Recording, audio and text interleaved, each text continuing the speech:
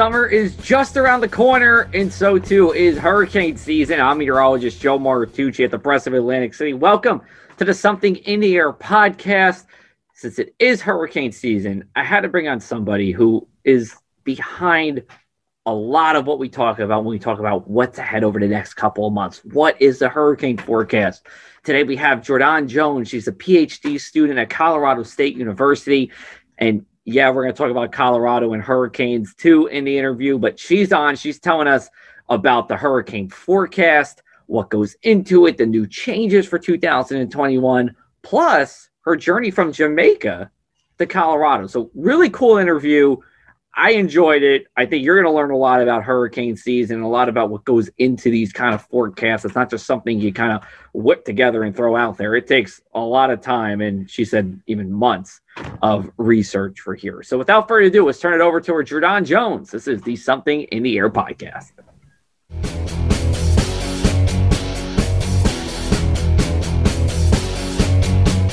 All right, and now is the time we've all been waiting for. We're going to find everything out about the 2021 hurricane forecast. Plus, we're also going to hear about the life of someone who makes this forecast happen. She's joined with us here today.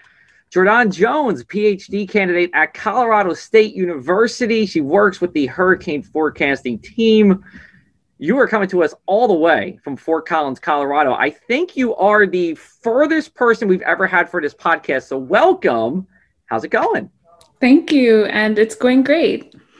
Beautiful. I have to ask, first question off the top here. If you had to describe the 2020 hurricane season in one or two words, what would you describe it as? Exhausting.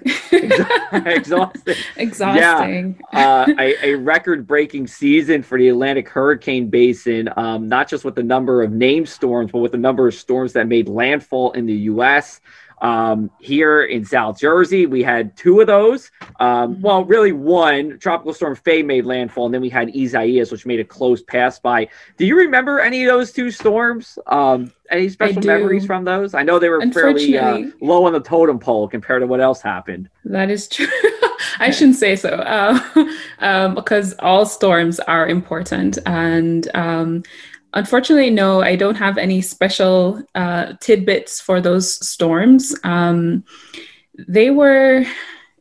They happened at a time when there was this sort of lull in the season, and we were all just sort of on eggshells, just waiting for this this season to pass. And thankfully, Faye and Isaias did not become like the storms that we expected it to, especially since we had incredibly warm sea surface temperatures, even for New Jersey and the extratropical U.S. East Coast. So just thankful that we got out of 2020 relatively. It wasn't as bad as it could have been, but people are definitely impacted. Yeah. I mean, for us, we did have. Unfortunately, one person did pass away from rip currents in Faye, but overall, Faye was a fairly tame storm. I mean, it was a pretty much one big rainstorm for half the day, and then that was it. I mean, it was a little bit breezy. I was outside in Brigantine, which is just north of Atlantic City, when the eye passed right nearby, and it was mostly cloudy and people were jet skiing while the eye was going nearby. I'm like, this is something you don't see all the time. And then Isaias did bring two tornadoes here to South Jersey, but like you said, it could have been worse. This wasn't a Sandy situation for us here. That's the one that we're always going to talk about until the next Sandy comes. But for a record-breaking season, it's encouraging to hear those words that obviously it could have been worse, and fortunately was not. So tell us a little bit about yourself. You come from Jamaica all the way to Colorado. So how does that happen? And let me ask, growing up in Jamaica, how did the weather influence, you making your career decision to get into weather as a career? Yeah. So I had a really roundabout way of getting there. Jamaica doesn't exactly have this specialized or well-known department for climate and weather, right? We have a physics department and they do climate physics. And I did not really think that I would end up in atmospheric science, to be honest. I did my master's in Jamaica, which was about climate change and hurricanes. And I read a lot of research coming out of Colorado State. So I already knew about Phil Klotzbach. I already knew about William Gray. And essentially, I was just, that's what I was going for, right? Just to be able to work with Phil Klotzbach is a great honor already, to work with these people that have been working on this legendary and one of the oldest seasonal forecasts. It's just great. So I think that's your first question. No, and just for everybody here, Dr. Klotzbach and Dr. Gray are probably on the Mount Rushmore of hurricane forecasters. Would that be fair to say? I think they're definitely in the top four. Yeah. And you're working with the team, which is definitely something to brag about. It's very prestigious, and I tell people all the time, when we look at hurricane forecasts, the two that I'm, I would say trust the most are NOAA, government, and Colorado State. And one question people tell me is like, why Colorado State? I mean, first of all, like, it's landlocked, and second of all, it's not even like landlocked near the Atlantic Ocean. It's landlocked near the Pacific Ocean. So how does that happen? And then I want you to get back to the second question. I apologize. Just growing up on the island, how did weather influence you wanting to, your interest in weather? Let's put it that way. Yeah.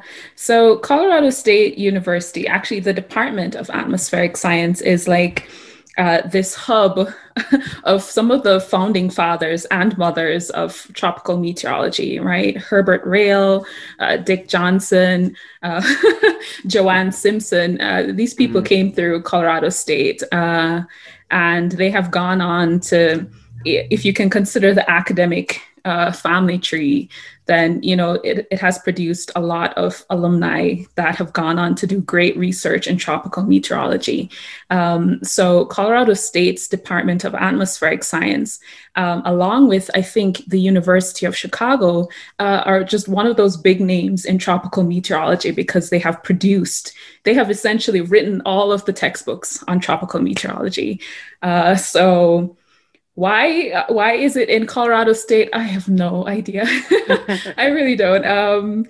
There was just this perfect hill that is in Colorado that was on Colorado State's land. And one of the founding fathers of the department said, okay, we're going to put it there. And they built that whole department on that hill. It's also very close to NCAR, which is the National Center for Atmospheric Research. And, there's also NOAA there as well. So they have Colorado is like this hub, this mecca for atmospheric research. And, in Colorado, the weather changes so quickly. There is just so many phenomena to look at. So, why not add hurricanes to the list? I guess not. Yeah, why not? So a little bit different than growing up in Jamaica, then, I would say. Yeah, definitely very different. I was not ready for the dry air. I'm definitely from 80% humidity. But to your question about my love and my growing interest for weather and climate, I didn't really start out in climate and weather. So we're the tropics. We know about hurricanes, it's a livelihood for us at this moment. One hurricane's come through and, it's just like another day. But it was so interesting that I was in high school when Hurricane Ivan in 2004 rolled through, and the eye wall, I think, skirted over us. So we saw that cool phenomena where the winds go one way and then they move another way. And it was just terribly impactful, right? In more ways than one. But, it was this phenomena that happens to us literally all the time. We even have songs about it. We have a song about Hurricane Gilbert, which I cannot sing. That would be my next question. Let's just take that idea to read it right now. All right.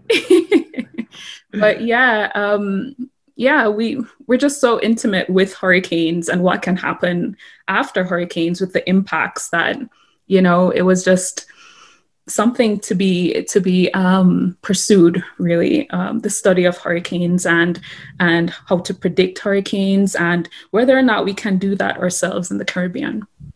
So let me ask, I guess obviously hurricanes are pretty much a way of life. What were your thoughts on how we perceive hurricanes in the United States when you came here? Was there any difference in how, people in the United States would think about hurricanes and people in Jamaica, or was it about the same? Yeah, that's also another interesting thing about Colorado. I'm not sure what it's like in New Jersey, but Americans do have this incredible enthusiasm for weather. Like, you will know about a hurricane, but you will run to it. People have a little more interest in knowing what's going to happen this season. So, how long does it take to make this hurricane forecast? If you had to add up the hours between you and the other two members on the team. Yeah, I'm not sure if there's like a specific set of time. First of all, Phil Klotzbach is essentially the one putting together the document and the statistics and the models. And there are 3 or 4 major components of that forecast. One, you're looking at historical records and you're looking at past seasons, and that is a statistical model, which requires like historical or previous patterns in climate and in ocean and atmosphere that tell us what could happen next. Then there is the dynamical models, which comes from Europe's ECMWF, or their European dynamical model. And that tells us what's going to happen with El Nino or La Nina phenomena. And then you have past seasons, which we call analogs. And they're essentially, what we're trying to do is to try and pick those seasons that have similarities to what we are predicting using both the statistical and the dynamical models. So there's a lot of a lot of things going into it. And it's not just Phil or Michael or me. There are people also that's affiliated. There are people who contribute a lot to those calculations as well. And, it does take a long while to build that. It will probably take like a month to put the entire document together. But for anything else extraneous, it does take a little longer.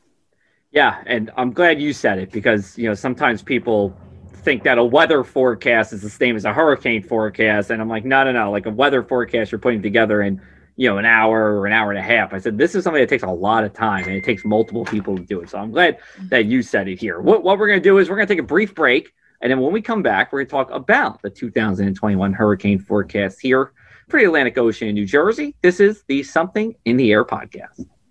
Hey everyone, it's meteorologist Joe Martucci again. Every time I do a talk, I say if I could take this job again, I would take it 10 times out of 10. And that's for many reasons. One, weather just matters more down here. I've been in many corners of the state, and when it comes to southeastern New Jersey, weather is the most important thing I always hear. Whether it's for tourism, whether it's for farming, or whether it's for boating, well, weather just plays a big role. And not only that, here at the Press of Atlantic City, we're able to give this information to you any way you want.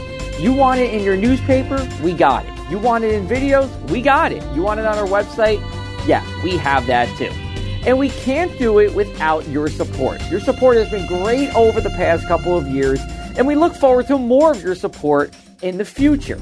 To support South Jersey journalism, go to our website, pressofac.com/subscribe, and you'll have offers that you can't refuse. That's pressofac.com/subscribe. And we are back, everybody. Thank you for listening to the Something in the Air podcast here at the Press of Atlantic City and produced by Stockton University. Join with me, someone from Colorado State University, all the way out west, Jordan Jones. She's a PhD student at Colorado State University, specializing in hurricane forecasts.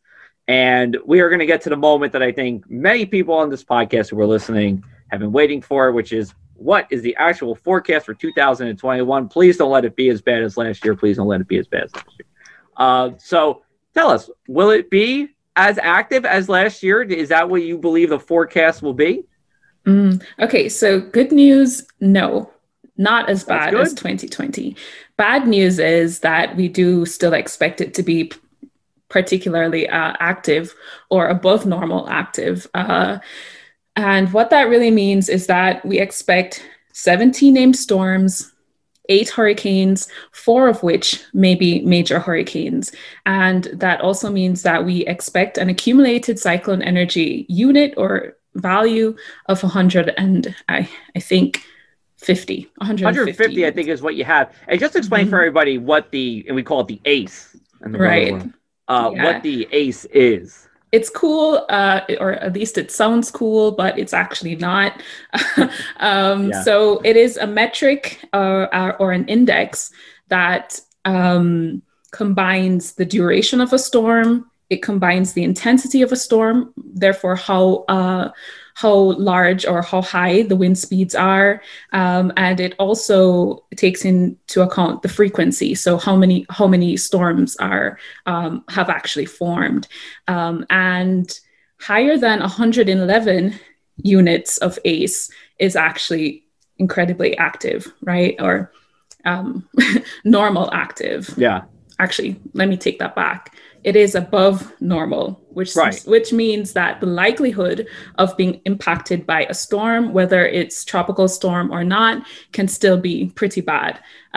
Which is why Joe, you probably also noticed that all the percentages of the landfalling probabilities have increased for literally everyone across the Gulf of Mexico and the U.S. East Coast.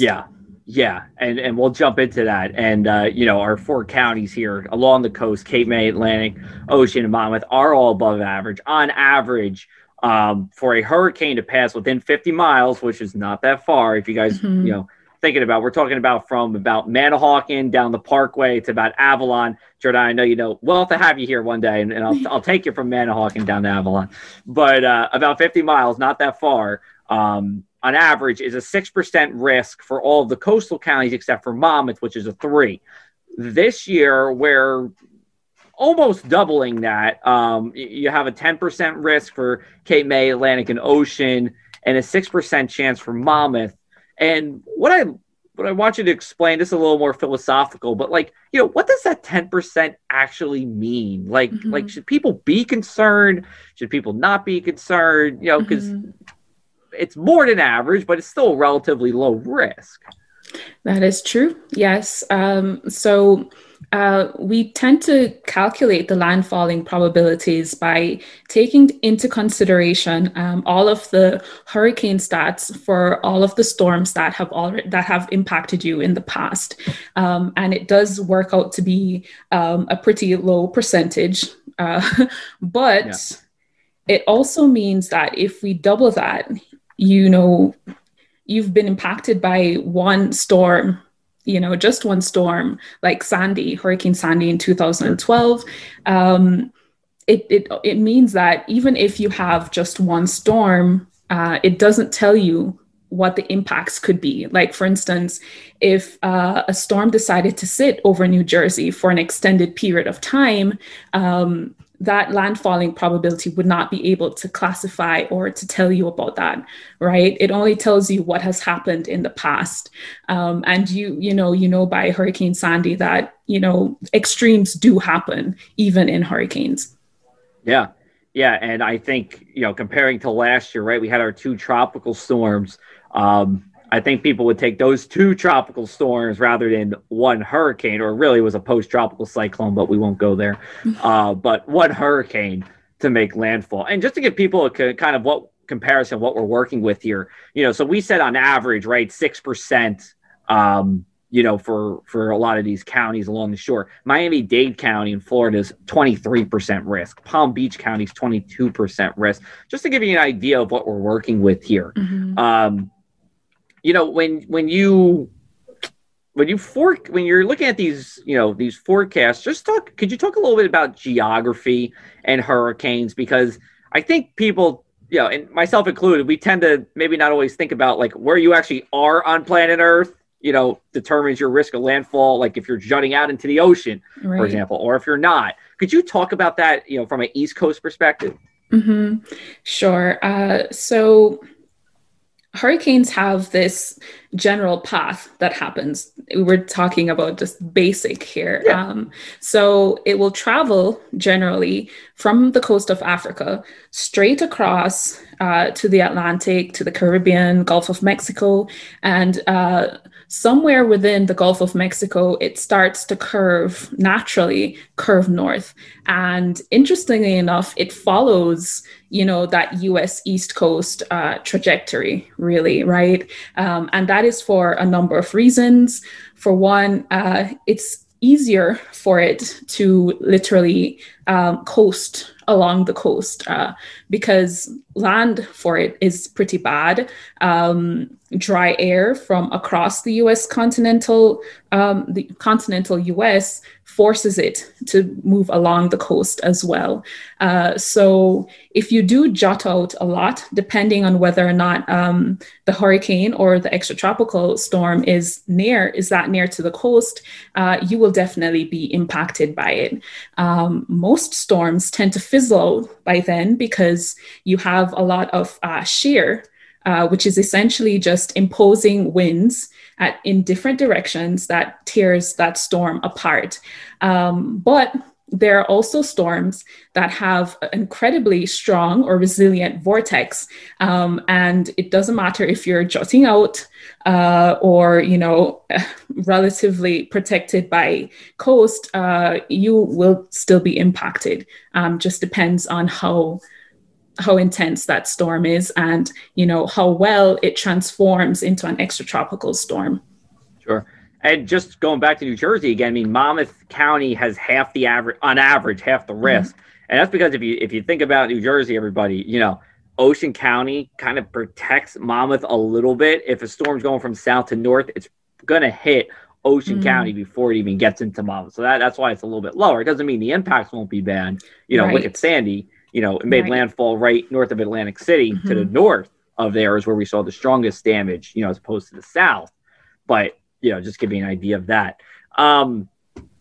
When, we talk about this kind of, hurricane season, are there any times, that we're looking for an unusually active period? Obviously your September, October is very active. Are there any times that you could point out that would, hey, be on more alert than usual? Mm-hmm.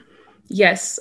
So one very reliable pattern is the El Nino La Nina phenomena. If you do have a strong, sustained La Nina, there is definitely going to be above average hurricane activity. The second thing is if we have extremely warm sea surface temperatures going into the hurricane season, if we just exactly like 2020, we started the year off with these really warm sea surface temperatures, and it was sustained well into, November and December. So, just warm sea surface temperatures will encourage hurricane development and hurricane activity in general. So that's number two. Number three is also this idea of vertical wind shear. Therefore, how much resistance is there in the atmosphere in general? And that would impede the motion of hurricanes.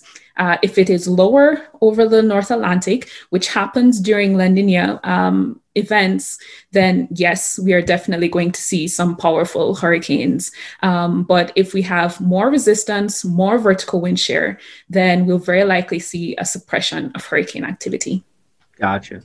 So just to recap for everybody again, just to give everybody the forecast here. Forecasting 17 named storms. Out of those 17, 8 would be hurricanes. Those are maximum sustained winds of over 74 miles an hour.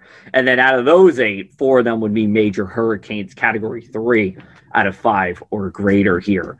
Turning into some changes that the National Hurricane Center have for this year, I think the major one is that we are done with the Greek alphabet. We are taking that and we are throwing it out, and we're never going to see it again. In its place, we're going to have just a reusable, we'll say, regular list of hurricane names. Just tell me your opinion on that. And what you felt going later into the season where we were using these Greek names. I think we had Theta and Eta at the same time, which probably sounds a little confusing. And some of them we had to retire because they were so impactful that we had to retire. So there was a little conundrum with that. So just tell me what your opinion is on that. And if you know the story, just like what the story is about retiring these Greek hurricane names. Mm-hmm. So in general, naming hurricanes is actually, or the entire system is actually pretty confusing. They start off with, I think, at least 4 years of defined names for the next 4 seasons. But when you have a particularly extreme season, that tends to spill over into the Greek alphabet. The problem with the Greek alphabet, though, is that you can't retire, a Greek letter, right? It's not like it's a name, so you can't really replace it. So that was one of the issues with it. On the other side of it, it has been a pretty good indicator of when we've had very active, very extreme seasons, right? 2005 is literally the only other example of us going into the Greek alphabet. And in general, what they're going to do is that they're going to set up another list that, one, they can retire in case something goes wrong, or, we have an extreme Greek alphabet storm that they can retire. Yes, let's hoping that we don't. I think that has been their rationale, that they have to be able to retire storms that have caused too much damage. Got it. Well, thanks for your input there. And, last question before we wrap up, I got to know, what's the story with these donuts you guys do when you release your hurricane forecast? And where do you get the donuts from? They look pretty good. You can go on Twitter. You can go on Twitter and see this. If you look up Phil Klotzbach's Twitter account, I think he always tweets it out every time. But go ahead. Tell me the donut story and how were they this year? I have no idea how it started, but it definitely started with William Gray. He had the donut tradition. He also had the bell tradition for ringing it exactly on August 1st, or is it 23rd? To sort of highlight. I don't know. I know what you're talking about, though. Yeah, it's sort of to highlight the start of the peak hurricane season. Phil Klotzbach did take on that donut tradition, and he's probably the best person to ask about that. And he also owes me donuts. So he owes you donuts? What happened? He owes me donuts. Were you guys not together? He said he owes me. Were you guys not together for the hurricane forecast this year? Is that why he owes you donuts? Yeah, because we're working from home, so there's really no. And to answer your question about where the donuts come from, I'm pretty sure it's just like regular store-bought donuts. So any donut will do. I didn't know if he was, rolling the donuts early in the morning for everybody and putting sprinkles on top. No, I don't know. Maybe he has a famous, maybe he has like a favorite donut that he buys. So, well, we'll have to go over there one day and figure it out. Yeah, and have donuts. Well, Jordan, thanks so much for being here. We appreciate it. Thanks for taking the time to chat with us about hurricane season. Before we wrap up, you want to tell people how they can follow you or follow the team as we go through hurricane season? Sure. So we are all on Twitter. You can follow us at either Phil J. Klotzbach on Twitter, or you can follow me at Jordan J. I'm a pretty easy person to look up if you can remember the spelling of my name. So yeah, we're all there. Awesome. Sounds good. Well, thank you again for the time. We appreciate it. Hopefully hurricane season goes off very smoothly here. No major impacts, and we'll talk with you soon. Yeah, thanks. Thanks, everybody, for listening to the Something in the Air podcast. We'll be back with you the first Wednesday of June, recapping New Jersey State climatologist Dr. Dave Robinson and I's birthday month. We're going to talk all about the month of May and weather here across South Jersey. You can find that wherever you get your podcasts or at thepressofac.com/weather.